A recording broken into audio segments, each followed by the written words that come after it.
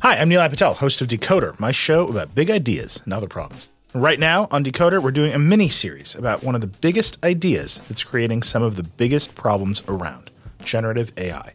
Our series dives deep into some of the most pressing issues surrounding generative AI, with expert Verge reporters covering the cutting-edge frontier of the industry. How could copyright lawsuits completely upend large language models and image generators? How big a problem is AI-generated misinformation for the 2024 election? And what kind of impact are AI chatbots having on human relationships? Decoder's AI series will help you understand what's going on, why, and where it might go from here. Tune in every Monday and Thursday for new episodes of Decoder, wherever you get your podcasts. Support for this episode comes from Viator.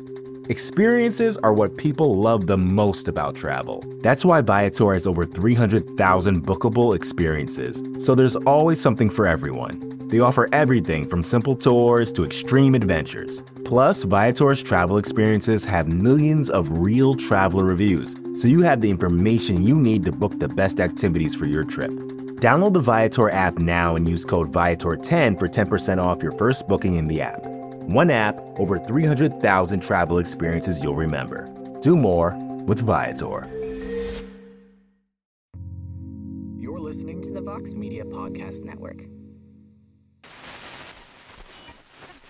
Senhoras e senhores, no comando do podcast Trocação Franca e representando o MMA Fighting no Brasil, Guilherme Cruz.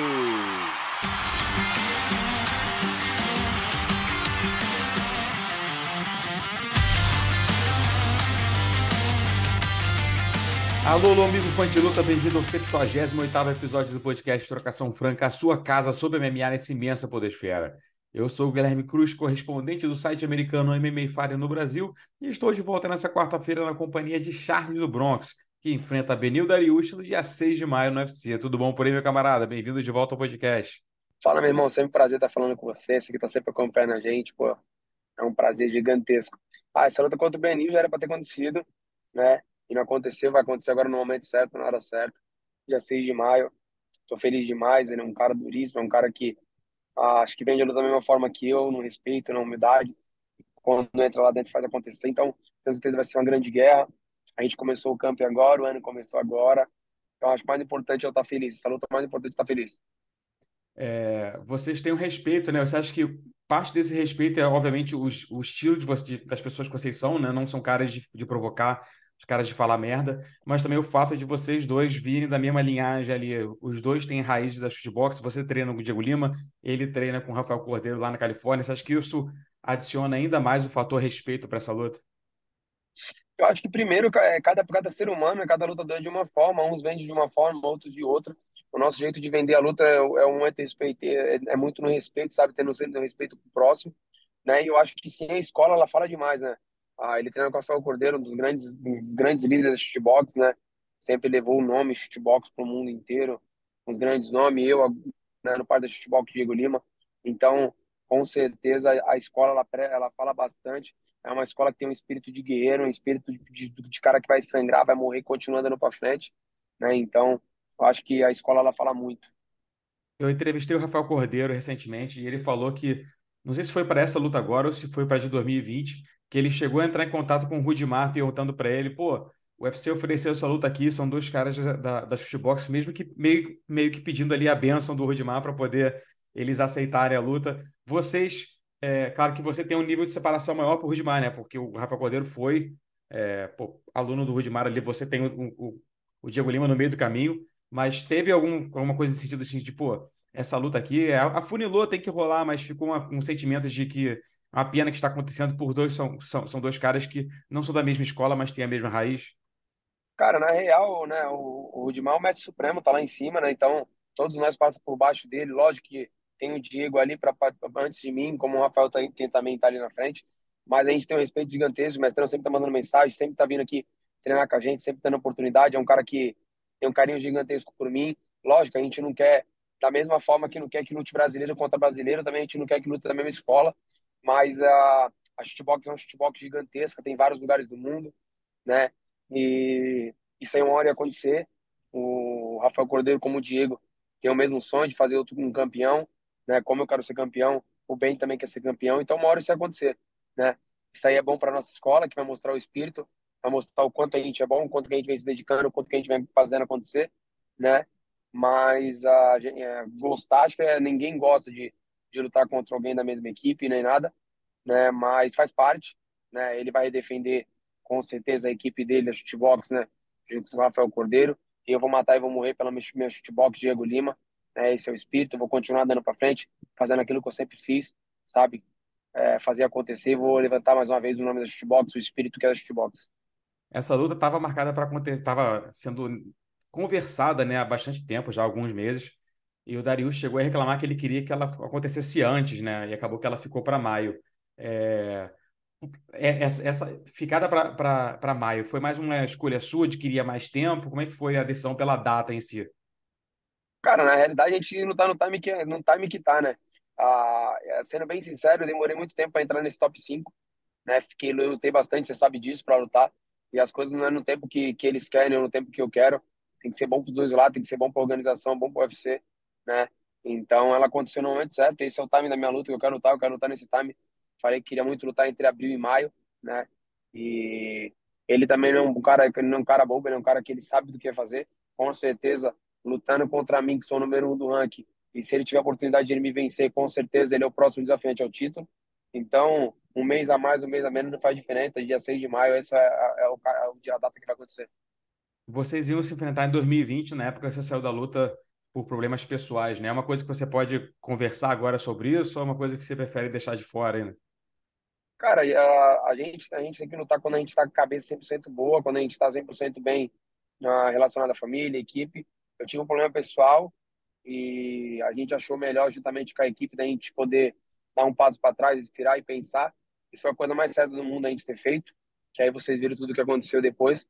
Mas vamos deixar assim do jeito que estava. Eu tive um problema pessoal, não saiu na mídia nem nada, a gente só quis só dar um passo para trás, parar, respirar e lutar quando a gente estivesse 100% bem. Tá justo. E o quanto vocês dois melhoraram de lá para cá? 2 anos e meio se passaram praticamente daquela data que seria a luta. Quanto você evoluiu como atleta e o quanto o Dariush evoluiu também? Acho que com certeza os dois evoluíram muito, né? Como eu falei, são as mesmas escolas, são dois grandes caras que procuram a luta o tempo inteiro. A escola fala por isso, né? O nome da escola fala por isso, né? O Ben evoluiu demais no MMA completo, eu como também evolui demais no MMA completo, mentalmente, fisicamente, espiritualmente, né? Eu tenho certeza que essa luta vai ser uma grande guerra, né? São dois grandes lutadores, são dois caras que procuram demais a luta, são dois caras que não querem deixar na decisão, né? Cada um no seu estilo, cada um na sua forma de lutar. E eu acho que é isso. Eu acho que o time dessa luta é o quanto que eu vou estar feliz, o quanto que eu vou estar, sabe, com sede. Eu tô com muita sede de vitória, eu quero muito vencer, eu quero muito fazer acontecer, eu quero muito se tornar campeão de novo, né? É como a equipe também vem falando muito para mim, falando, com certeza vai ser, eu vou levar mais uma vez uma guerra, mandar para frente, eu vou trocar porrada, eu vou botar bobagem, fazer acontecer. Vocês dois são caras super completos, né? Tanto em pé quanto no chão. Ele já finalizou bastante gente dentro do UFC. O que você acha primeiro do jiu-jitsu dele? O que ele faz ali no chão que te chama atenção ali? É uma coisa que ele faz não te assusta, mas te chama atenção, te impressiona? Cara, eu acho que na realidade o Ben é um cara completo, né? Ele é um verdadeiro lutador de MMA. Ele tem um wrestling muito bom, ele tem um jiu-jitsu muito bom, ele tem uma trocação muito boa, né? Ele é um cara que ele joga muito na estratégia, ele tem um técnico que, porra, merece todo o respeito do mundo, que é o Rafael Cordeiro. Então, ah, eu acho que a gente tem que ficar esperto em todos os sentidos, em todos os jogos, em todos os momentos. Acho que como eu falei pro Diego, eu tenho que ser eu, o Charles andando pra frente, o Charles que procura a luta, o Charles que quer a vitória, o Charles que vai caçar a luta o tempo inteiro. Eu acho que esse é o time da coisa. E na parte em pé, qual é a grande diferença que você vê nos dois caras dessa escola shootbox aí? O que você faz? O que você acha que ele faz de diferente de você na parte da trocação? Eu acho que na realidade a gente não precisa ser hipócrita ou bobo, né? Todo mundo sabe que eu vim para o futebol com o Diego Lima em busca de aprender a parte em pé, em busca de querer evoluir nessa parte em pé, porque todo mundo sabe que eu vim que sou o cara do jiu-jitsu, né? O Ben não, o Ben é um cara que tem um tempo muito gigante na parte em pé, mas olha só, a gente está falando da mesma escola, a gente está falando de futebol, meu sangue continua andando para frente, sabe? Eu tomo porrada e continuo andando para frente, eu tomo knockdown e continuo andando para frente, né? Então, vê só, acho que quem vai ter mais coração, quem quer mais. sabe? Eu quero demais, eu quero se tornar campeão, eu quero vencer, eu quero fazer história, eu quero se tornar campeão mais uma vez, sabe? Eu tô com sede de vitória, eu tô com vontade de vitória, eu tô igual um leão caçando. Você é um cara super respeitoso, mas você nunca se furtou em falar, pô, esse cara aqui eu acho que eu vou nocautear, eu vou finalizar. Ele é um cara que já foi nocauteado e finalizado dentro do UFC. Você vê um caminho que seja o caminho talvez melhor para você pegar essa vitória? Cara, sendo bem sincero, você sabe muito bem disso. Eu já falei, já errei, eu não vou errar de novo, né? Eu vou te falar de verdade, sendo bem verdadeiro, eu vou caçar essa luta. Eu vou andar pra frente o tempo inteiro. Eu não quero saber se vai ser nocaute, vai ser finalização, se vai ser por ponto. Eu vou caçar essa luta. Não tem como eu falar que eu vou fazer uma luta, uma luta estratégica, eu vou ficar esperando, não. Esse não é o Charles lutando. O Charles ele anda pra frente, o Charles ele caça o tempo inteiro. Então, se você quer uma luta maior, não vem assistir minha luta. Você vai ver eu tomar knockdown, cair e levantar. Você vai ver eu botar knockdown, como você falou. Ele já tomou, ele já foi nocauteado, ele já foi finalizado, ele tem brechas, como eu também tenho, né? Então, acho que o mais importante é isso, a gente procurar a luta, a gente querer vencer, sabe? Não importa como. Você é um cara que já falou que tem confiança de que uma vitória nessa luta te garante o title shot. Mas muita gente se preocupa com o Conor, né? Dele possivelmente ganhando do Michael Chandler, ele furando a fila, mas você falou recentemente em entrevista ao MMA Hour que não acha nem que ele ganha do Michael Chandler. E parece que esse comentário que você fez deixou o cara mordido, né, cara? Ele acabou te atacando no Twitter ali, depois ele deletou o tweet. Você acha que ele mordeu a isca que você jogou ali? Eu acho que na realidade ele é um cara malandro. Ele é um cara que ele pensa muito bem, né? Mas ele é um cara ser humano. Na hora que eu falei, ele jogou no ar, só que ele apagou por causa que ele sabe que não adianta. Tudo que ele posta, a mídia cai em cima matando, né? Charles não é mais o Charles antigamente, é o Charles que hoje que tá no meio da mídia, tá no meio dos holofortes também. Lógico, falando de Conor McGregor e Charles, né? Conor com certeza tá muito mais alto do que eu, pelo jeito de vender, jeito de falar. Mas ele sabe que eu sou um perigo gigantesco pro Conor, né? Mais respeito demais pela história que vem fazendo, pelo jeito que vem elevando o nosso MMA cada vez mais. Eu acho que ele não vence do Michael Chandler, mas lutas são lutas. Ele é um cara perigoso demais, ele é um cara que bate muito seco, né? E pode vencer. Mas eu sou o próximo desafiante, né? Todo mundo sabe disso. Eu sou o próximo, não tenho o que fazer. Mas também é aquilo que eu falei, eu tenho que passar pelo bem primeiro para poder ser o próximo desafiante. Mas tudo pode acontecer. Quem sabe eu passo pelo bem da Leush e ele também passa pelo Chandler e seja eu e ele. Tudo pode acontecer, não tem muito o que falar. A gente estamos aqui para lutar, não estamos aqui para ficar escolhendo, dizendo, eu vou fazer aquilo, eu vou fazer aquilo. A gente estamos todos empregados da Zulfa, aquilo que a Zulfa mandar a gente fazer. A gente, lógico, tem que pensar, porque vamos falar dia 6 de maio, é isso que tem que acontecer, eu tenho que vencer o bem, para a gente poder pensar o que vai acontecer. Você acha que se ele perder para o Michael Chandler, ele meio que acaba perdendo a relevância nele? Porque, como você falou, ele é um cara muito famoso, ele é muito grande, especialmente na Europa, nos Estados Unidos. Mas, pô, se ele perder, vão ser 4 derrotas em 5 lutas, só do UFC, né? Sem contar a derrota pro Mayweather. Você acha que ele meio que perde a relevância, assim, pelo menos em termos de ranking, né? Ele vai continuar sendo um cara que vai dar dinheiro, mas não vai mais ser aquele cara que ganhou do Conor, tu disputa o cinturão. O Conor é um cara que ele merece o respeito, né? O jeito que ele vende a luta não é o jeito que eu gosto, mas cada um lutador vende da sua forma. Mas o Conor é um cara que merece todo o respeito. Tá vindo numa maré ruim, vindo de 4 derrotas seguidas, né? Mas faz parte, né? A luta é isso, é altos e baixos. Mas o cara, pô, na onde que chega, leva multidões, na onde que sempre tá falando, tava levando multidões. É um cara que merece todo o respeito, como eu falei. Muito dinheiro para ele, muito dinheiro pro UFC. Ele é cada vez mais alto, então merece o respeito. O time da tua luta com o Dariush acabou sendo perfeito, né? Porque ele casa bem com o Makhachev, que acabou de defender o cinturão contra o Volkanovski. Então já meio que bota os dois no mesmo, o vencedor da tua luta com no mesmo time ali do Makhachev, né? Era isso que você tinha em mente mesmo? Deixar passar a luta do Makhachev com o Volkanovski para poder ver o que ia acontecer e aí traçar o teu destino? Cara, na real, quando acabou minha última luta, minha derrota, eu falei, meu time pra lutar era isso. É bom pra mim desse time. Então, tipo, Deus veio tão bom, colocou os caras pra lutar em fevereiro. Eu acho que esse é o time lutando agora. E aí, porra, lutar no final do ano pela defesa do título, né? Lutar contra o título. Então, isso vai ser importante. E passado alguns meses aí, desde a luta com o Makhachev na Abu Dhabi, como é que tá o sentimento com relação àquela luta? Ainda tá engasgada, ainda incomoda? A forma, ainda mais especialmente a forma que a luta foi. Cara, vê só, é bem simples. Quem acompanha o Charles Oliveira, os caras que me acompanham de verdade, me viu 10% lutar, é só isso. São dias e dias. Não tenho o que falar, eu não vou ficar retrucando, batendo. O Islam foi melhor do que eu naquela noite. Simplesmente eu lutei 10% daquilo que eu lutei. E ele aproveitou, ele não tem, você não tem culpa de nada, simplesmente você tá ali para lutar e fazer acontecer. São coisas e coisas, eu não vou ver essa luta, eu não tenho o que falar. A gente só tem que trabalhar para buscar aquilo que é nosso mais uma vez. Deixar na mão de Deus e fazer acontecer. Você falou que não vê essa luta, né? Que não vai ver essa luta e tal. Mas você já viu derrotas anteriores, né? Por que essa luta é diferente? Porque essa luta eu não lutei, simplesmente. Não tive uma noite ruim, eu tive 15 minutos de uma noite ruim. Simplesmente eu não lutei. Quantas lutas você já viu tomar soco, cair, bater, levantar? Essa luta não era eu. A partir do momento que eu entrei ali dentro, eu não me encontrei. Não era eu. Aí, os falastrãos, os que vivem na internet pra ficar procurando algo pra falar besteira, eles vão falar, isso é desculpa. Mas os que são de verdade, coloca aí, manda qualquer um dos de verdade. Pergunta se viu 10% do Charles lutando. Se eles falarem que ele viu 10% do Charles, eu falo, pô, você nunca foi meu fã, nunca me seguiu. Entendeu? É simplesmente isso. Eu não lutei. Aí teve luta que eu lutei e, pô, tomei um knockdown, tomei uma pedrada, caí, também treino na finalização. Acontece, faz parte. Ele tá falando de MMA, ele é imprevisível. Você errou, o cara te finaliza, você errou, o cara te nocauteia. Pronto, é isso. Essa luta simplesmente eu não lutei. Entendi. E nessa luta, é mais mérito do cara? Ou você acha que é o fato de você não ter lutado? Se você tivesse feito o que você costuma fazer, você teria vencido nele? O que você sentiu do cara naquela noite? Não tem como você falar. Lutas são lutas, tudo pode acontecer. Naquela noite ele foi melhor do que eu, naquela noite eu não lutei. Eu tenho certeza que se eu lutasse como eu Corey, quando eu lutei com o Michael Chandler, quando eu lutei com qualquer um desses caras, seria uma grande luta, sabe?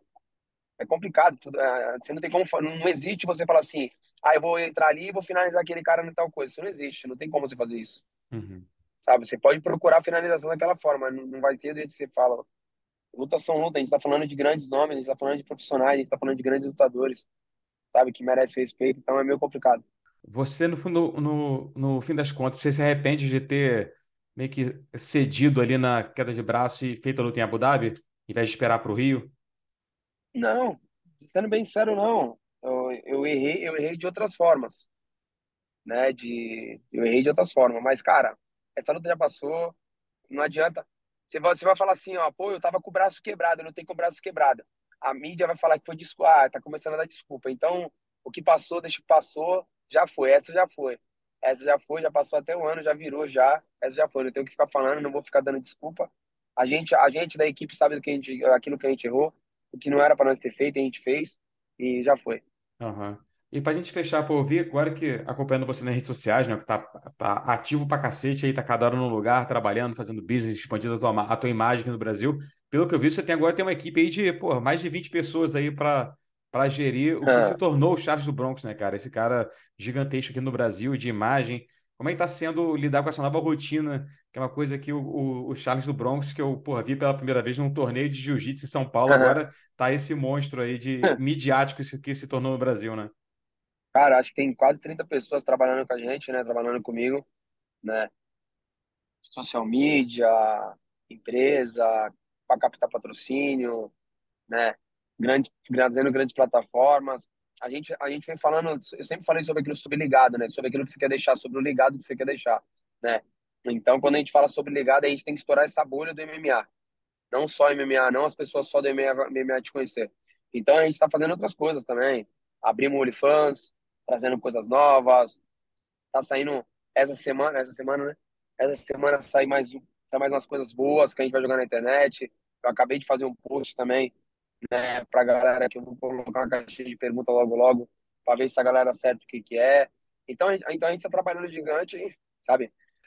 Tentando evoluir cada vez mais, tentando crescer cada vez mais, tentando fazer o que o nome do Charles Oliveira, Charles do Bronx, possa crescer cada vez mais. Tornar essa bolha do MMA, continuar fazendo acontecer, trazendo grandes coisas, pessoas trabalhando comigo, mais de 30 pessoas trabalhando para mim, sabe, comigo. Então, isso é muito importante. Pessoas gravando, pessoas postando, estamos trabalhando.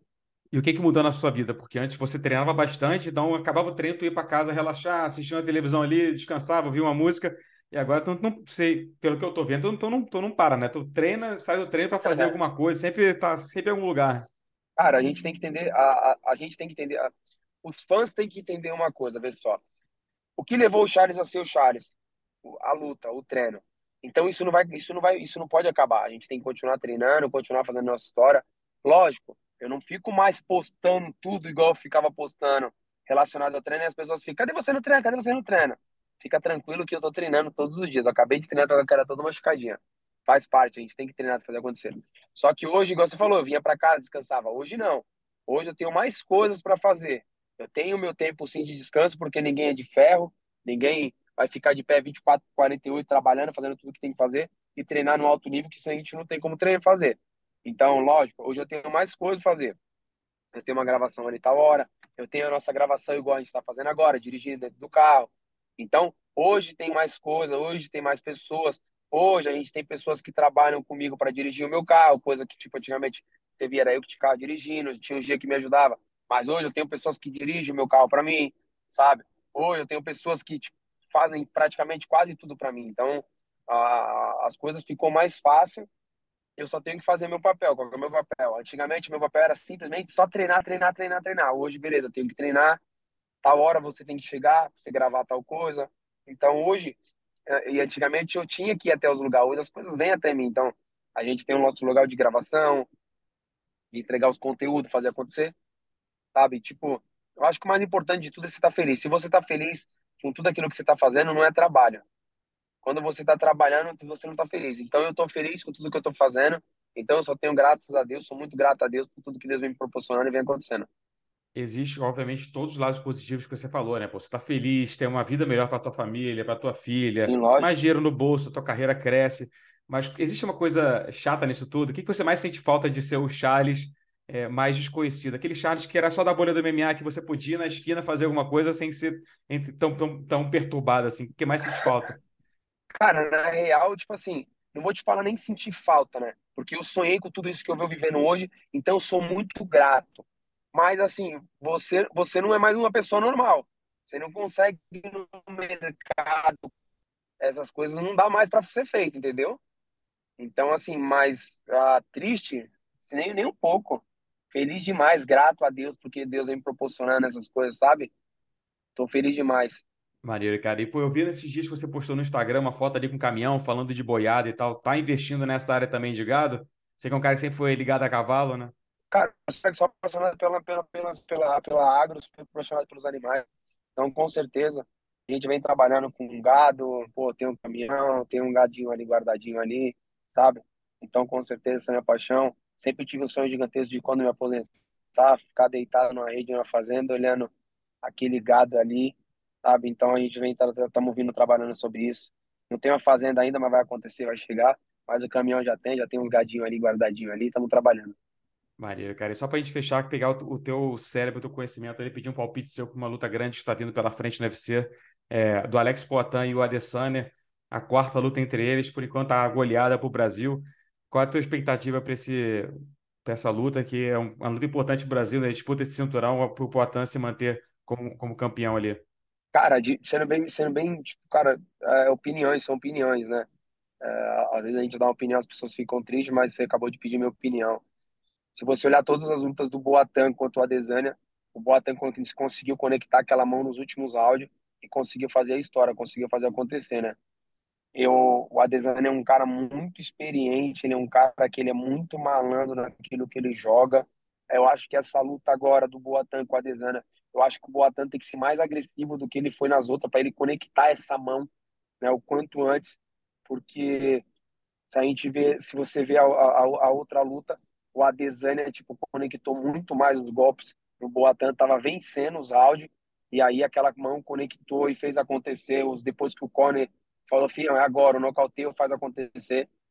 Eu acho que o Adesanya ele não vai errar nessa luta como ele errou no finalzinho, sabe? Ele tá com muita sede de vitória. Eu vi ele lá na Austrália, lá ele tá forte, ele tá bem, sabe? Ele quer se tornar campeão. O Boatan tem que fazer o Adesanya errar, ser mais agressivo nesses rounds para que o Adesanya erre e a mão do Boatan pegue. O Boatan tem uma mão muito pesada, conecta muito bem os golpes. Então acho que o time de verdade da luta é esse, fazer o Adesanya errar, sabe? Não ficar esperando levar para os últimos rounds, porque eu acho que dessa vez o Boatan não vai errar, o Adesanya não vai errar, cara. É uma luta que tá 3-0, mas são três lutas super equilibradas, né? Se você tivesse que botar o teu dinheirinho e fazer a tua aposta, em quem que você acha que vence e que sai com o cinturão? Cara, de verdade, eu sempre aposto no Brasil, né? Eu sempre vou apostar no brasileiro. Independente se o americano treina comigo ou não, eu sempre vou apostar no brasileiro. né? Eu sei o quanto que é aguerrido, sei o quanto que é necessário a gente fazer acontecer. Se eu tivesse que apostar, eu aposto no Boatan, mas de novo falando, eu acho que o Boatan tem que ser muito mais agressivo do que ele foi em todas as outras lutas, porque eu acho que dessa vez o Adesanya não vai errar, sabe? Eu acho que ele não vai errar. Boa, meu camarada. Pô, obrigado demais pelo seu tempo aí nessa vida corrida de Tamo ser junto, Charles meu do irmão. Bronx em 2023. Eu vou arrebenta aí nos próximos desafios aí, nas próximas batalhas dentro e fora do octógono, e que venha a vitória contra o Dariush e achar seu cinturão de novo aí. Obrigado, meu irmão. Tamo mais do que junto. É sempre um prazer estar falando com você. Obrigado. Desculpa as travaçãozinhas que nós está na estrada. Acabei de chegar no Guarujá agora, mas estamos mais do que junto. Deus abençoe. Vamos para cima. Dia 6 de maio é a gente, é o Brasil, tendo o octógono mais famoso do mundo. Agora a gente vai para a sessão Fight Week bater um papo com Goichi Yamauchi e Bruno Budoguinho, que lutam no Bellator e UFC dessa semana, respectivamente. E ainda tem uma resenha com Marcos Maluco, ex-lutador do UFC, que enfrenta Paul Daley no evento de boxe de Jorge Masvidal no dia 1º de abril. As entrevistas começam já já, depois de um rápido intervalo comercial.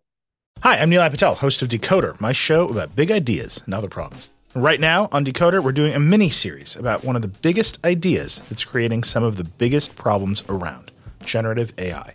Our series dives deep into some of the most pressing issues surrounding generative AI, with expert Verge reporters covering the cutting edge frontier of the industry.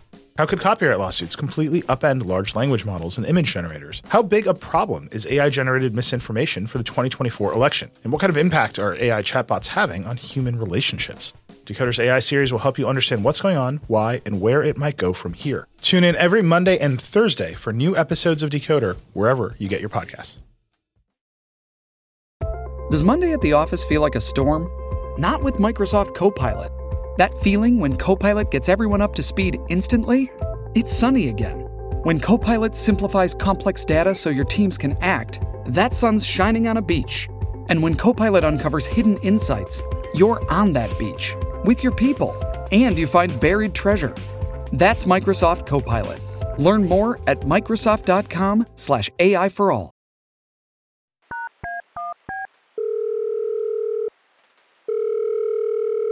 Do outro lado da linha, agora a gente tem Goichi Yamauchi, que nessa sexta-feira faz uma luta muito importante para a carreira dele contra o Michael Page no Bellator. Pô, embaladíssimo aí, uma vitória que pode, quem sabe, te colocar na cara do gol do cinturão. Mas primeiro, bem-vindo ao podcast. Como é que estão as coisas aí? Há poucos dias de sair na mão mais uma vez.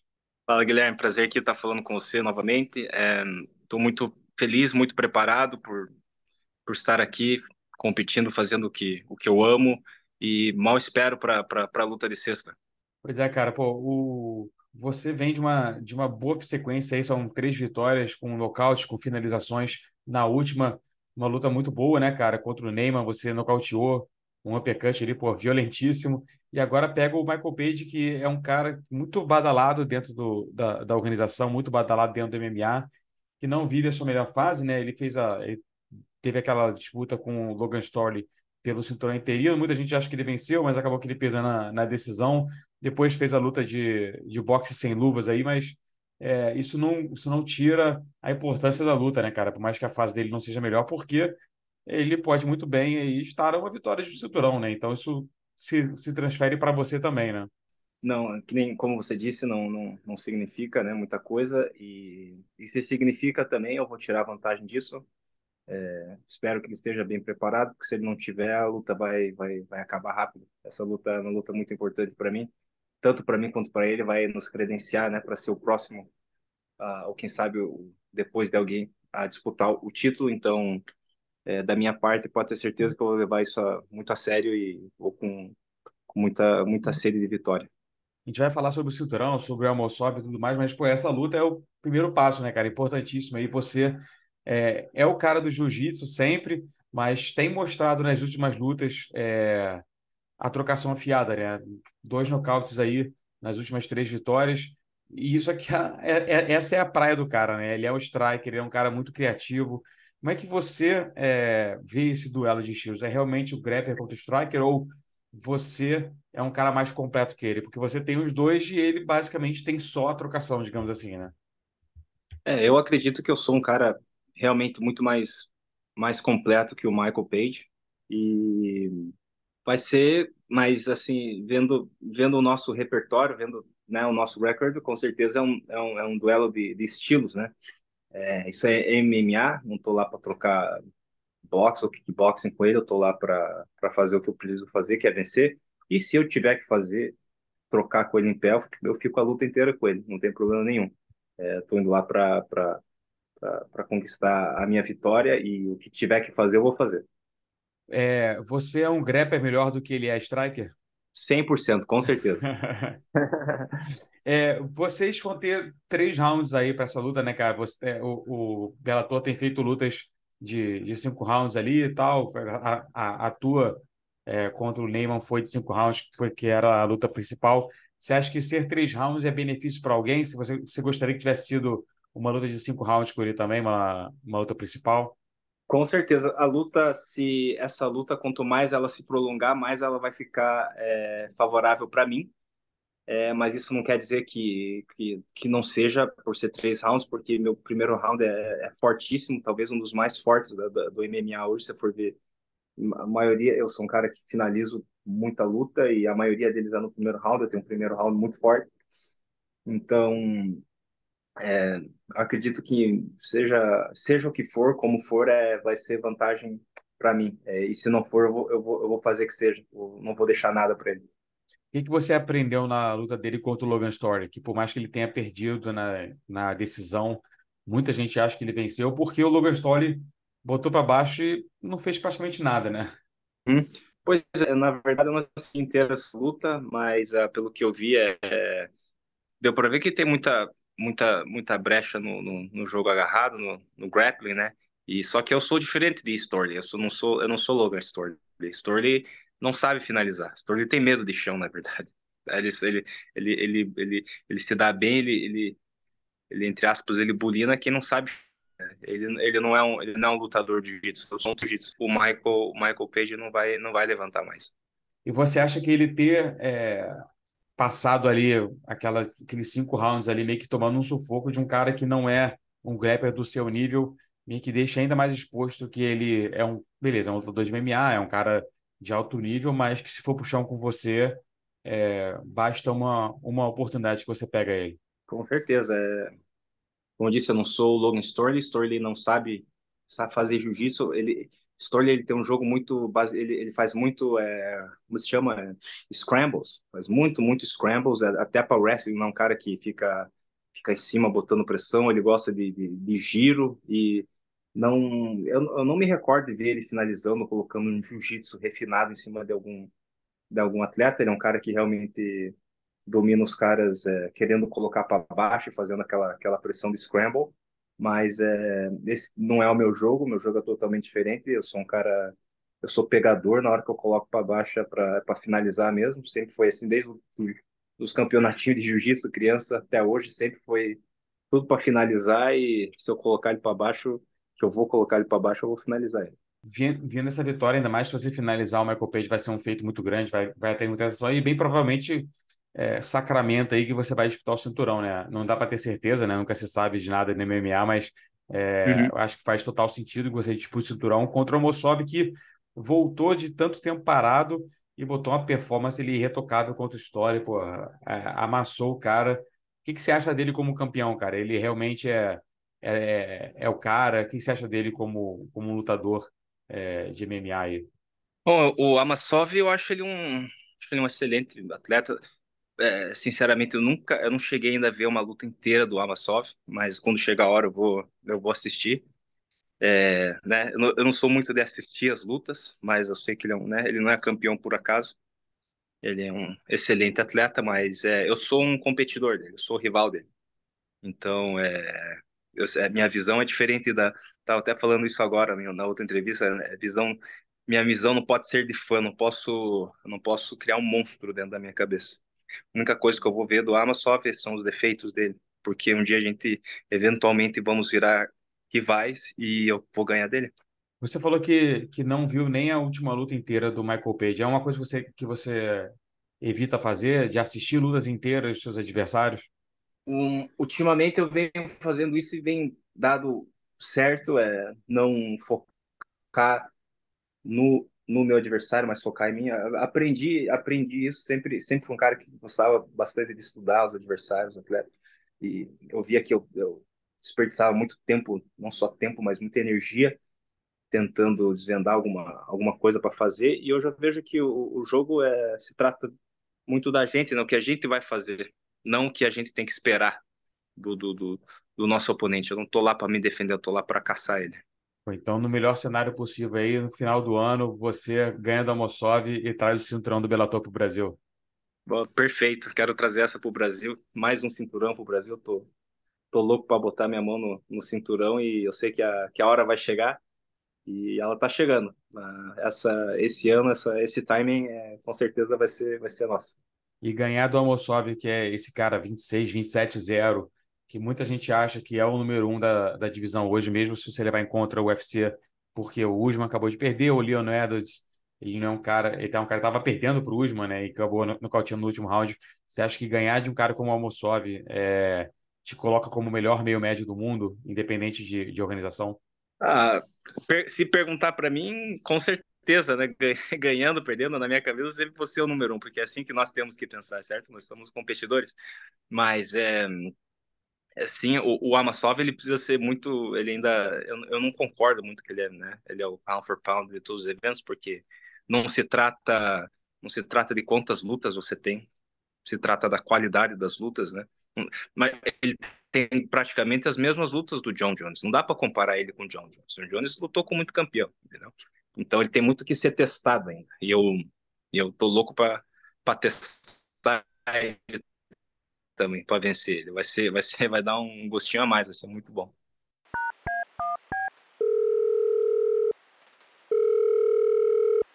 Do outro lado da linha agora a gente tem o Bruno Budoguinho, que no dia 11 finalmente volta ao octógono depois de por bastante tempo, aí, quase 2 anos afastado. Então, como é que está sendo a emoção de finalmente estar aí a poucos momentos de calçar a luva, entrar lá no octógono, estar sob os holofotes, saindo na porrada de novo? Estamos felizes, pô, feliz de estar de volta, treinando, né, velho, fazer o que a gente é acostumado a fazer todo dia, voltar em ação, pô, tô felizão.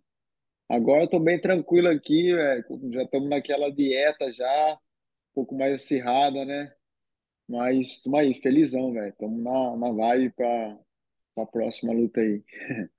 O que te manteve tanto tempo fora assim? Você estava vindo pô, embalado no UFC com dois belíssimos nocautes ali em 2021, bônus nas duas, pô, encheu o bolso. Acabou que pelo menos o bônus ajudou a ficar esse tempo todo parado aí. A grana não foi tanto um problema assim nesses 2 anos, imagina. É, exatamente, velho, graças a Deus, né, tipo.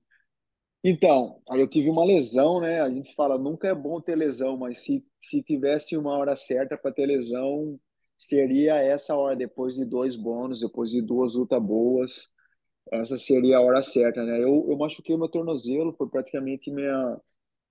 Eu quebrei o nariz, mas foi muito tempo atrás e também não é junta, não é nada assim. Foi praticamente a primeira lesão minha em junta, assim, foi no meu tornozelo.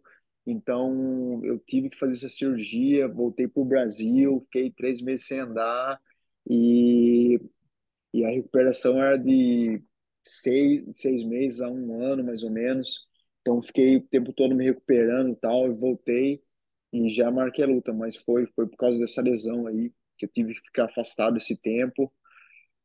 E foi difícil ficar sem treinar, mas passou rápido, foquei em outras coisas também, né?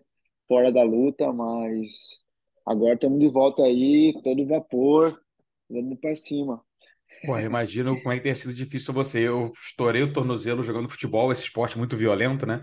E, É, pô, tive que fazer a artroscopia. Fiquei, porra, sei lá, um ano, assim, até conseguir voltar a fazer alguma coisa e tal. Mas eu trabalho, porra, sentado, né? Escrevendo matéria, entrevistando, então, no meu dia a dia. E ainda assim foi muito irritante, foi muito ruim ficar limitado, tá? Imagino que pra você deve ter sido, porra, merda, né? Um cara acostumado a treinar todo dia, mesmo que sem porra, ter uma luta marcada, tem que ficar de molho ali, deve ter sido foda, né? sim, foi fora. Primeiros 3 meses, velho, fiquei sem andar, sem poder pôr o pé no chão, foi bem difícil essa fase aí. Mas eu, tipo, eu tava focado em outras coisas também, entendeu? A gente, pô, vem treinando já há mais de 10 anos já nessa pegada de treino, treino, treino. Então foi, tipo, até que meio.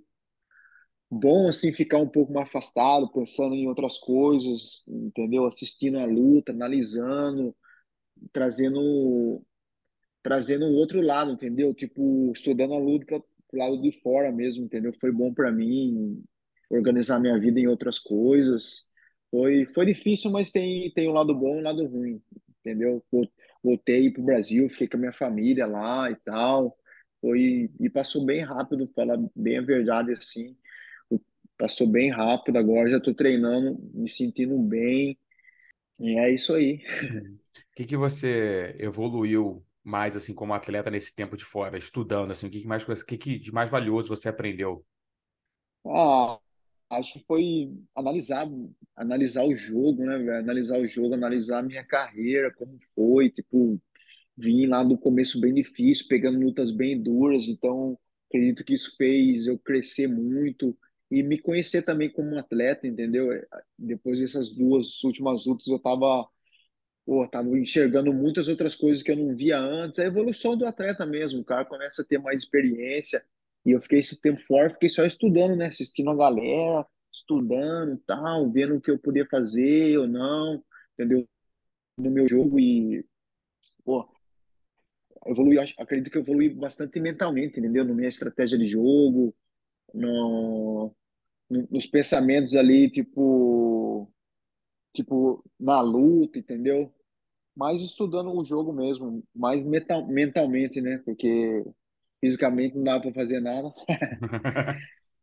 E, pô, agora você tá de volta contra o Tyson Não, que é um cara bastante experiente também, né? Antes mesmo de entrar no Uhum. UFC, o cara fez uma carreira muito boa. Muita gente pedia há bastante tempo que ele entrasse no UFC. Teve ali seus altos e baixos, tá vindo de uma vitória por nocaute também. Como é que você acha que casa o jogo entre vocês dois?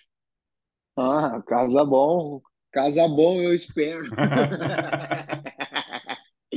Não, então o cara não, é isso aí, um cara rodado, já experiente, já lutou em vários eventos com muita gente dura, tem que respeitar o cara, entendeu? O cara tem vários nocautes no UFC, tem até mais que eu, então a gente respeita o cara ali, mas pô, eu me acho não querendo meter marra, não, mas a gente tem que ser assim. Me acho muito melhor que ele em todas as áreas da luta. Me acho melhor em pé.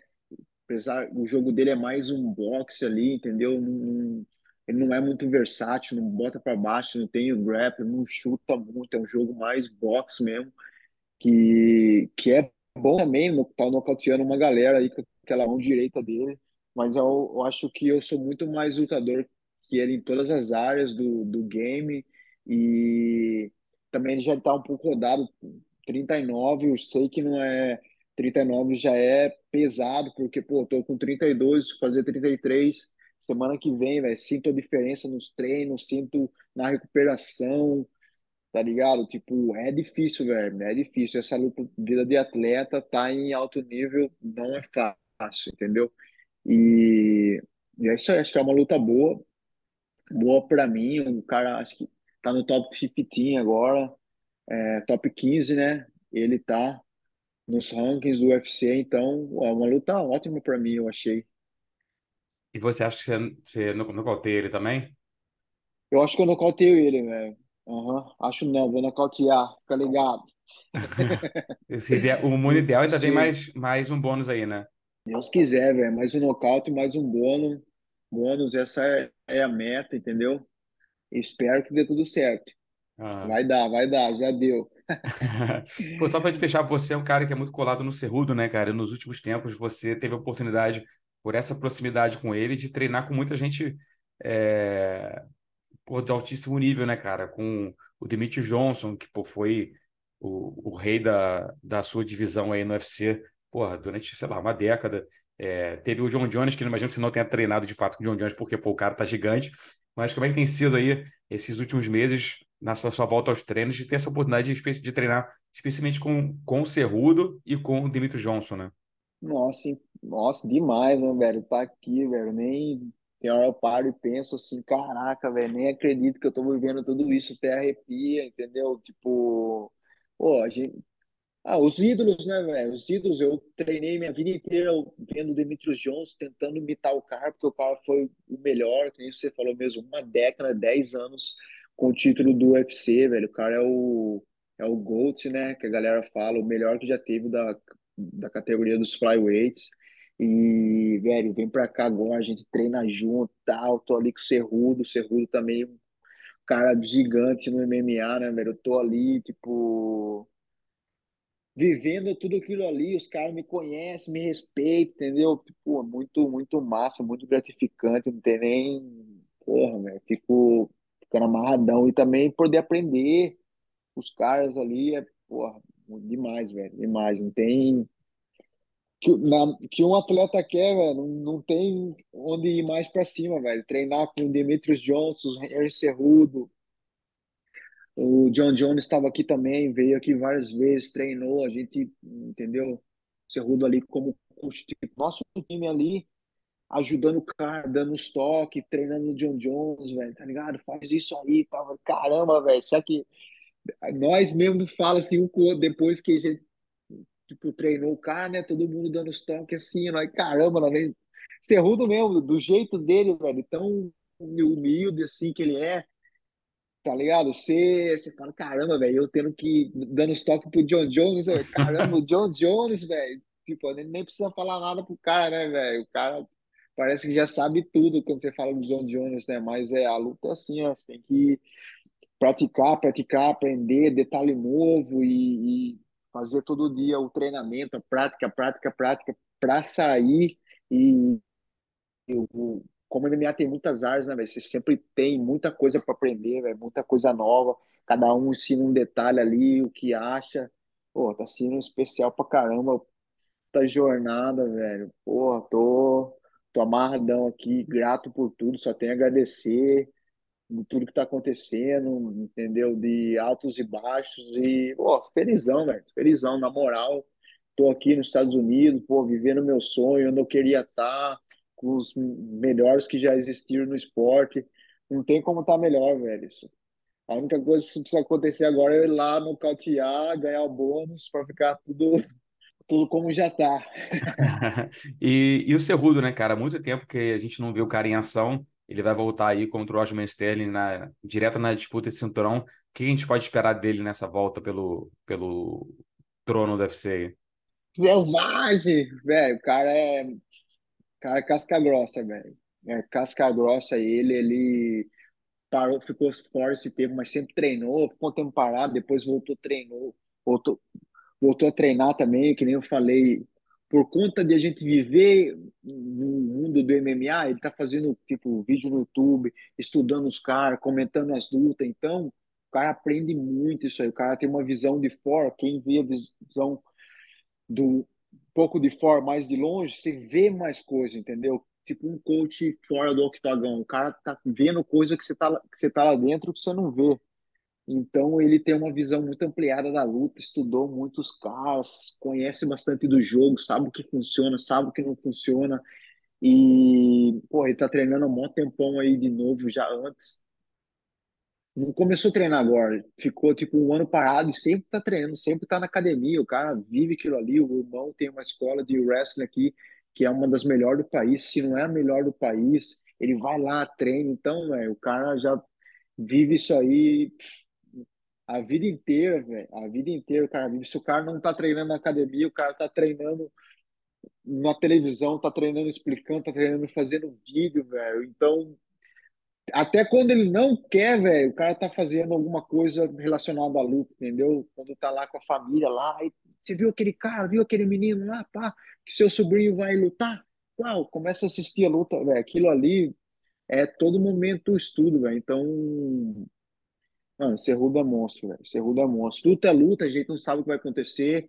O Sterling tá lá, o cara brabo, campeão também, mas, velho, Cerrudo vai. Ah, eu acho que ele vai nocautear, tá ligado? Vai dominar essa luta, pode, ou ser uma luta dura, a gente não sabe, mas com certeza ele vai estar bem pra caramba.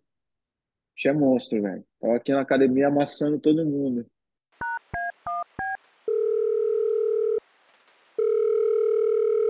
Do outro lado da linha, agora a gente tem Marcos Maluco, que no dia 1º de abril tem um desafio diferente aí, que, pô, foi uma parada muito do nada, surpreendente. Do nada, pá, Marcos Maluco e Paul Daly numa luta de boxe no evento do Jorge Masvidal. Mano, como é que surgiu esse convite aí, como é que foi a negociação para pegar uma luta dura com um cara que, pô, bate pesado num esporte que não é tua praia aí, né? Você é um cara mais do grappling, do MMA. Como é que surgiu toda essa oportunidade boa aí? Cara, primeiramente, boa tarde aí, Gui, galera aí, todo mundo aí. Pô, cara, tava no treino ali de wrestling ali, terminei o treino de wrestling, o Masvidal me olhou e falou, ô, maluco, o que você acha de fazer uma luta de boxe? Falei, mano, eu sou do MMA, eu luto qualquer coisa, cara, né? Ele falou, pô, aí pegou e falou, ó, vou te oferecer tanto para fazer uma luta de boxe. Eu falei, o quê? Falei, mais do que eu ganhava no UFC? Falei, é agora, filho, pode pôr, pode pôr. Aí eu falei para ele, eu falei, quem que é o cara, quanto tempo que eu tenho? Aí ele falou, ó, tal, dia 1º de abril, não sei o quê. Aí eu falei, demorou. Aí eu comecei a treinar, tá ligado? Focar pro boxe, entendeu? Melhorar o meu boxe. E aí focar para essa luta aí, né? E tipo, mas é óbvio, né? A gente, tipo, pô, vê um dinheiro legal e tal, mas o foco da luta é bater no cara, né? Então eu já estudei meu oponente, já vi que ele é um cara canhoto que joga de destro, então a mão dele da frente, que é a arma principal. Tem muito cara que faz isso. Eu mesmo faço isso. Eu sou um destro, eu sou destro, só que eu jogo de canhoto. Porque eu tenho mais distância de canhoto e minha mão da frente é a forte. Então eu chego. Então ele faz a mesma coisa para destro, só que ele é menor que eu, entendeu? É o cara que luta na categoria 77, entendeu? O estilo dele é brigador, para mim é bom, porque eu sou um cara de distância. Então, eu falei, pô, Malu tá ótimo para mim, entendeu? Não peguei só visando a parte de dinheiro, mas visei a vitória, entendeu? Então, eu olhei e falei, pô, para mim é ótimo. Eu sei como é isso, né? Porque eu também sou destro, mas quando eu jogo sinuca, eu sou canhoto. É o sinuca e boxe, MMA, é tudo esporte do Sim, mesmo nível, né? De dificuldade. é exato. Tudo tem a sua dificuldade, né? Com certeza. O que eu tenho sentido nessa leva de lutadores de MMA e tal, que estão indo pro boxe, que meio que o cara entra na parada sem o peso. Obviamente, todo mundo entra querendo ganhar. Mas eu acho que como você é primariamente um lutador de MMA, você vai para se divertir, tu vai para ganhar dinheiro e o resultado da luta não é. Ele não afeta a tua carreira de MMA, mas você quer entrar para ganhar do mesmo jeito, óbvio. Não, eu quero entrar para ganhar, eu quero entrar, tipo, eu sou um cara competitivo, tudo que eu faço, cara. Tudo que eu faço, sou competitivo. Inclusive, você olha, tipo, fala, pô, olha as lutas do Jake Paul e tal. Por que que ele ganhou? Porque a maioria dos caras entraram na luta pensando e visando no dinheiro que ele ia pagar os caras. Os caras não entrou falando, eu vou bater nesse desgraçado, tá ligado? Eu, se eu for lutar com ele, eu vou lutar pra bater. Se os caras falarem pra mim, ó, você vai lutar de graça, eu luto de graça, eu bato nele de graça. Eu bati nele na academia fazendo spy de graça, que não me pagou até hoje, aquele vagabundo. Então, tipo, tipo, se você vai entrar no negócio, no esporte, você tem que entender que você tem que ser competitivo. Eu tô indo pra ganhar, cara. E eu tô treinando duro pra ganhar, tá ligado? Se for só para entrar por dinheiro, eu vou fazer outra coisa, mano. Eu não vou lutar, tá ligado? Porque eu tô botando meu nome lá em jogo, entendeu? A minha carreira, o meu legado, entendeu? Independente de qualquer coisa. Então, cara, eu não tô indo para brincar. Eu não tô indo para me divertir. Eu tô indo para bater no cara. Eu vou para bater e para dar o meu melhor lá dentro.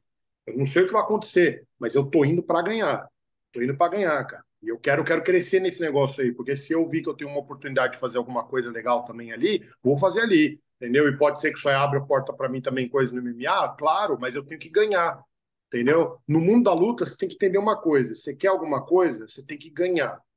Essa é a palavra final. Não importa o que você vai fazer, cara, você tem que ganhar. Quanto o Jake Paul te deve ainda? Pô, US$ 300 Ah. é nada, né? Mas, tipo, pô, o cara que é milionário aí tá ganhando 27 milhões aí, não pagou US$ 300 pra um cara só porque o cara chutou a bunda dele no sparring. Era o teu Ah, acordo, US$ 300 por uma sessão de sparring com ele. é. Eu lembro que ele fez isso com uma galera, né? O Rauch treinou com ele antes de ir pra PFL também, fez um sparring com ele lá. É que os caras foi mais de boa, né? Foi lá, tal. E eu não sei muito qual que foi, mas pelo menos o Raul falou para mim que ele e o cara fizeram bem tranquilo, na boa, não teve. O meu não, o meu deu briga. Os corner dele queriam estar dentro do ringue para me pegar.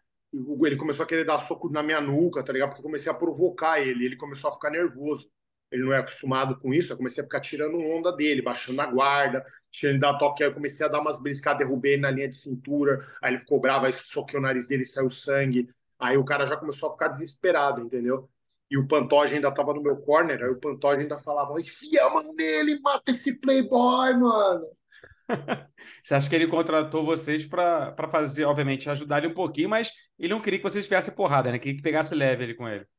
Não, eu acho que na verdade, porque assim, o Pantoja tava com o celular na mão para poder. Eu falei, filma aí, tá ligado? Os caras não deixou ele nem subir no ringue com o celular na mão. Só que os caras tava filmando. Aham. Com uma câmera do lado.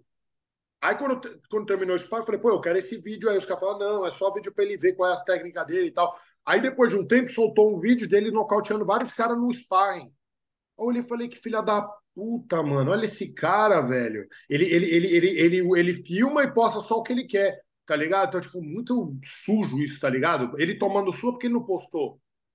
Ele no canto do corner, assim, com as mãozinhas, a perna levantada. Quando você vê que o cara tá tomando, o cara tá ligado? Pô, aí eu achei isso aí sujo pra caramba, bem feio mesmo, bem mau caráter mesmo. Eu não gostei disso aí, não. Aham. Aí eu falei, aí eu até mandei mensagem, falei, por que os caras não postou meu vídeo com ele? Não tem o que eles querem ver, né? Já tem um tempo isso, né? Tem bastante tempo. Vai, faz. Tem bastante. Eu dava esse spy com ele pra luta com aquele bunda mole lá do Ben Askren lá. Aham. E surpreendeu que ele, depois do que você viu na academia com ele, dele ter vencido a luta, depois venceu o Woodley, venceu o Anderson? Ah, mano, ele lutou com dois grappler, meu. Tipo, ele lutou com dois caras grappler. Os caras não sabem, tipo, dar um jab, tá ligado? Tipo, pra achar distância. Os caras não têm uma movimentação. Tipo, não é um striker. Entendeu? Não é um striker. O Anderson Silva, que é um striker voltado pro MMA. O Anderson Silva já é um, pode-se dizer que é um senhor de idade pro MMA. É um cara que já tomou muita bomba na cabeça, tá ligado? Entendeu? Então, tipo, e você vê claramente que os caras entraram ali mais com o valor do dinheiro que ia ganhar na cabeça do que da vitória em si. Na minha opinião, Anderson Silva, Ben Askren e Tyron Woodley entraram com essa cabeça. Ah, mano, pô, vou ganhar um dinheiro legal. Entendeu? Se eles entrassem, pô, pô, vou bater nesse youtuber playboy do caramba que tá achando que mundo da luta é brincadeira, eu vou enfiar a mão na cara dele. Diferente, né? A cabeça que você vai, tá Assim ligado? como entrou Porque, agora o Tommy Fury contra o Jake Paul, né? Que entrou num nível diferente, é um cara profissional de fato de boxe, né? sim, Por mais que sim. não E tenha não, enfrentado grandes adversários na própria carreira dele, né? É um cara que é profissional de boxe, né? sim, exatamente. Se você olha os caras que ele lutou, todos os caras que ele lutou eram boxer. Todos os caras que ele lutou eram boxer. E nenhum cara olhou o Tommy Fury e falou, pô, vou ganhar uma grana com esse cara aí lutando. Não, os caras foi para ganhar. Por mais que tinha cara lá que tinha recorde negativo e tudo, os caras não querem saber. Os caras falaram, pô, é uma oportunidade que eu tenho de aparecer.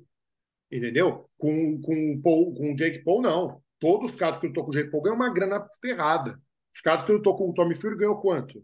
Vai dizer que os caras ganham uma grana ferrada? Não ganhou. Uhum. Entendeu? O próprio Tommy Fury na luta ganhou 7 milhões de dólares lá e o Jake Paul perdendo na luta ganhou 20 milhões, 21 milhões, 27, sei lá. Uhum. Pô, aí você vê a cabeça do cara, né? E quando você luta com o cara do boxe, ele tá fazendo isso a vida dele inteira. Ele já tem as malandragens, ele já tem o esquema, ele sabe o tempo que dura os 3 minutos. O lutador de MMA, ele é 5 minutos. As mãos que ele joga é para matar. Boxe, você não pode ficar jogando mão para matar, porque se você ficar passando, você vai drenar o teu gás, vai dosar o seu gás. Se você passa um erro que você dá, é crucial pro cara do boxe te pegar, entendeu? Então, tipo, é muito de machucar, de ficar tocando e ver o tempo, tem que ser paciente. Não é MMA, é outra coisa. Então, tipo, é um mundo diferente. Você tem que mudar a cabeça. E eu tô fazendo isso, eu tô mudando minha chavinha até o dia primeiro. Vamos ver até o quanto eu consegui mudar minha chave para a luta do dia primeiro.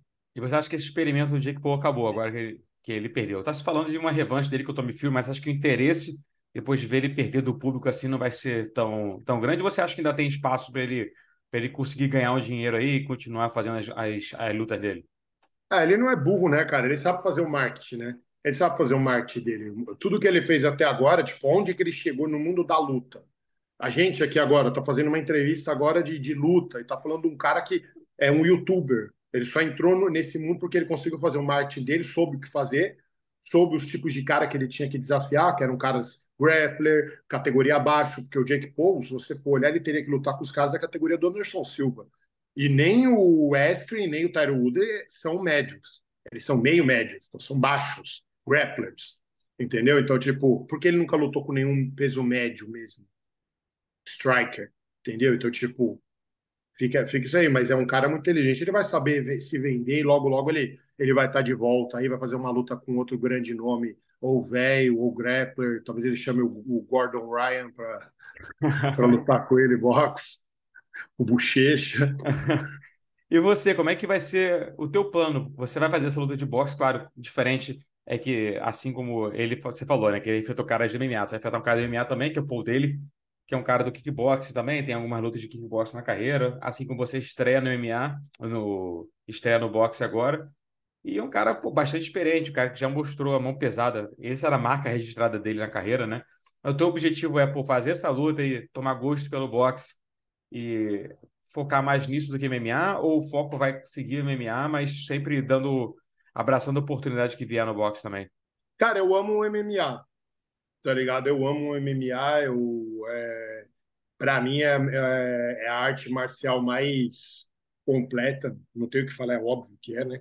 É a arte marcial mais completa que tem e é a modalidade esportiva hoje onde o atleta tem que ser mais bem preparado que todas as outras modalidades de esporte, não só de luta, mas acho que todas as modalidades de esporte que existe, o MMA é a que você tem que estar mais bem preparado, né? Até porque é um esporte já individual, você não tem, já não é em grupo, né? Você pode contar com outro cara, alguma coisa e tal. Mas assim, eu vou focar em, porque assim, quando você sai do UFC, você vai perceber que tem muito atleta até que sai do UFC e o cara para de lutar por causa que é difícil para ele encontrar luta. Esse último ano que passou, cara, eu vim do Brasil, ganhei o cinturão do Thunder Fight, eu voltei do Brasil para cá, eu fiquei um ano sem lutar, procurando adversário. Cara, foi pelo menos uns 14, 16 caras que saíram fora e não quiseram lutar. Então, tipo, eu preciso estar lutando porque eu preciso estar em ritmo de luta, em ritmo de treino, motivação e dinheiro, porque a gente vive disso. Então, me aparece uma oportunidade dessa, é uma ótima oportunidade para eu botar tudo isso em dia, entendeu? Minha motivação, né, o dinheiro, porque eu preciso pagar minhas contas, eu tenho filho e tal. Então, é ótimo para isso. E também porque levanta o teu nome. Pô, eu estou fazendo minha primeira luta de boxe num card onde está o Roy Jones Jr. contra o Anthony Pettis, tudo bem, do MMA, mas o Roy Jones Jr., cara, minha primeira luta de boxe num card desse, entendeu? Tem o Belfort, o Jacaré, tem o Aldo, o Stephens, então, tipo, pô, para mim é ótimo, entendeu? É óbvio que eu vou aceitar, vou agarrar isso e vou treinar duríssimo para poder chegar lá e mostrar para o mundo por que eu vim. São várias lutas maneiras e como você falou, né, cara, o incentivo financeiro está muito grande. Nem sei que você precisa revelar valores assim, mas quanto se compara com relação ao que você ganhava no UFC? Você está ganhando o dobro que você ganhava no UFC? Triplo. Triplo do UFC. Triplo. E vai ter esse evento agora e já vai ter em maio também. E o Masvidal já pegou e falou para mim, mano, ó, pá, já vamos botar em maio também. Eu falei, demorou, bora. Pô, Entendeu? Então, excelente. tipo, e aí no pô, meio. Então, em 2 meses, tu vai ganhar o que você ganhou em 6. Em 2 lutas no UFC, tu vai ganhar o que você ganharia em 6 no UFC, né? Exatamente. Pô, Exatamente. Então, como é que tipo, você para ganha essa mim, luta contra o Paul Daly? nocaute. São 6 rounds de 3 minutos. Com certeza eu vejo aí um nocaute aí, mais ou menos lá pro terceiro, quarto round. Olha, então, o Masvidal chegou a falar alguma coisa de adversário para a segunda luta, de quem que ele tá. Porque, pô, de abril para maio ali é um pulinho, né? Já tem que ter uma coisa Cara, engatilhada ali, uma ideia. Cara, eu falo para você, ele me mandou essa luta aí com o Paul dele, eu já falei para ele, ó, tô na luta com o Paul dele e tal, mas qualquer coisa que acontecer, cara, já me coloca de substituto na do Jacaré e do Belfort. Se algum dos dois, por favor, eu quero lutar com qualquer um dos dois. E, pô, eu ganhando essa luta aí, Jacaré ou Belfort ganhando ali, então, tipo, pô, né, já tem um negócio legal ali, é dois caras, tipo, pô, nome grande e tal, então, pô, pra mim seria uma ótima, entendeu? Qualquer um dos dois ali. Pra mim ia É ser o, uma boa. é o mesmo peso, as duas lutas? Ou não? Não, não, não. A luta que eu A vou sua em qual fazer peso? a minha luta que eu vou fazer com o Paul dele é no 185, Aham, 190, desculpa, aham, 190. 190 quilos dá 190 pounds dá 86 quilos aham, 86, quase aham. 86. E a do Jacaré com o Vitor? Provavelmente deve ser 200 e alguma coisa, 200, Aham, 205, que aham. deve dar uns 93 por aí. 91, 93 quilos. Aham. Provavelmente deve ser isso aí. Mas para mim é ótimo, porque tipo, é meu peso. Os E é caras sempre lutando médio. uma oportunidade dessa, né? Pô, que se foda, né? Tu sobe um Não, pouquinho ali e vai. eu não tô nem aí. Eu luto. Eu falei pra ele, mas se acontecer alguma coisa na luta deles, me bota pra lutar qualquer um dos dois. Eu quero. Ó, pô, já falei, me deixei de stand-by já. Pô, só pra gente fechar, esse card aí, rolando essa luta entre eles, quem que você acha que vence? No UFC, o Jacaré nocauteou no ground and pound ali, meio que passou o carro. Nessa luta de boxe, você acha que pesa a experiência no Vitor ou você acha que O Jacaré ele já mostrou que tem mão pesada também, né? Então, o Jacaré tem mão pesada também, mas, mano, eu vou falar, é que assim, o Vitor já é a segunda vez que ele já vai lutar boxe, né? Tudo bem, a primeira ele lutou com. Pô, com todo o respeito, eu achei aquilo ridículo.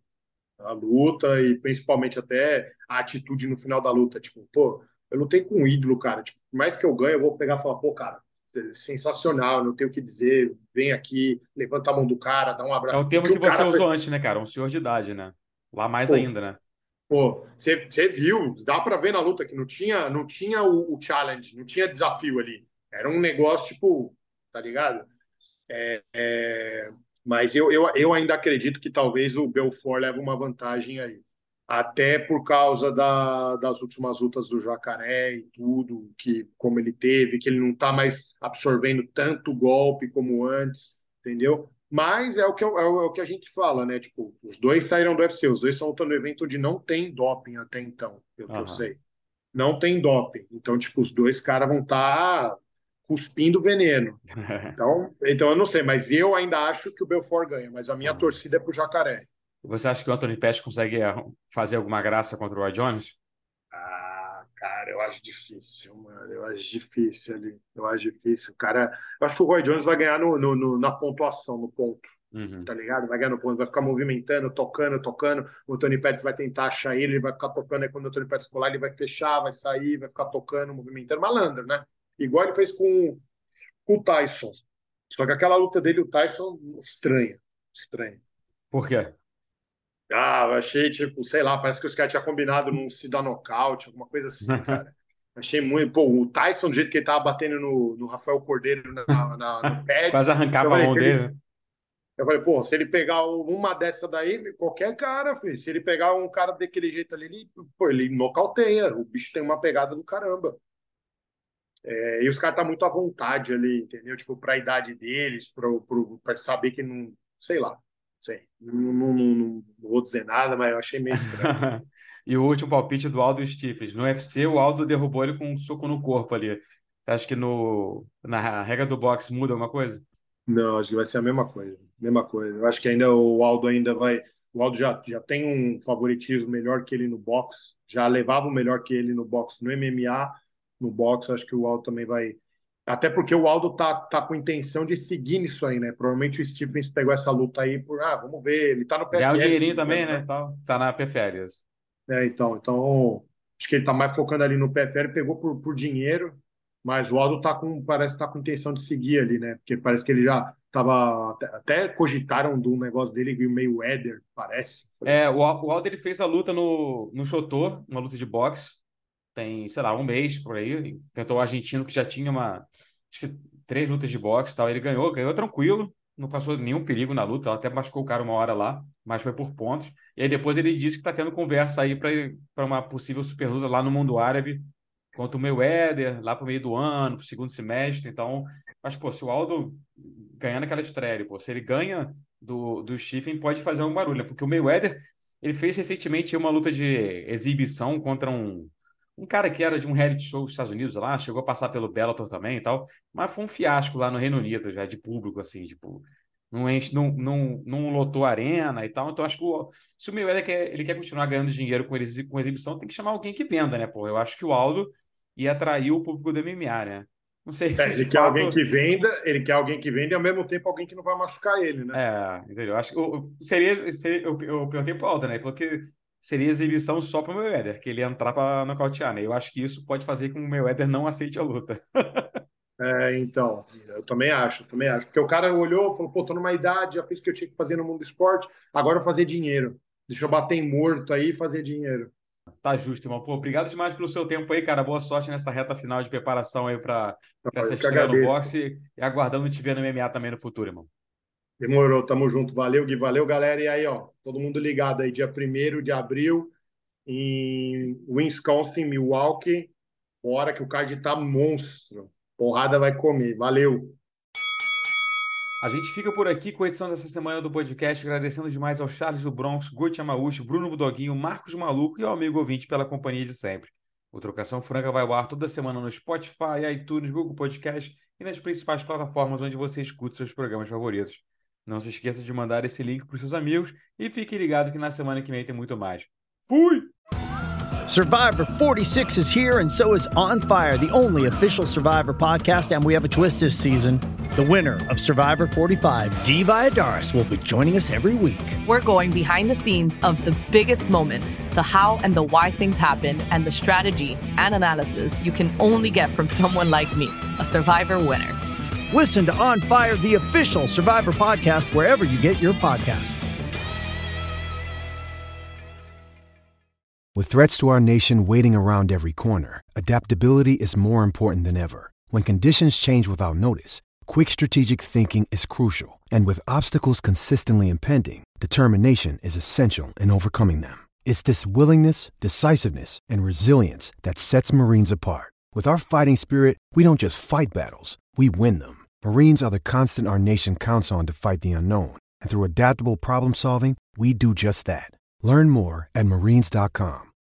Hi, I'm Nilay Patel, host of Decoder, my show about big ideas and other problems. Right now on Decoder, we're doing a mini-series about one of the biggest ideas that's creating some of the biggest problems around, generative AI. Our series dives deep into some of the most pressing issues surrounding generative AI, with expert Verge reporters covering the cutting-edge frontier of the industry. How could copyright lawsuits completely upend large language models and image generators? How big a problem is AI-generated misinformation for the 2024 election? And what kind of impact are AI chatbots having on human relationships? Decoder's AI series will help you understand what's going on, why, and where it might go from here. Tune in every Monday and Thursday for new episodes of Decoder, wherever you get your podcasts.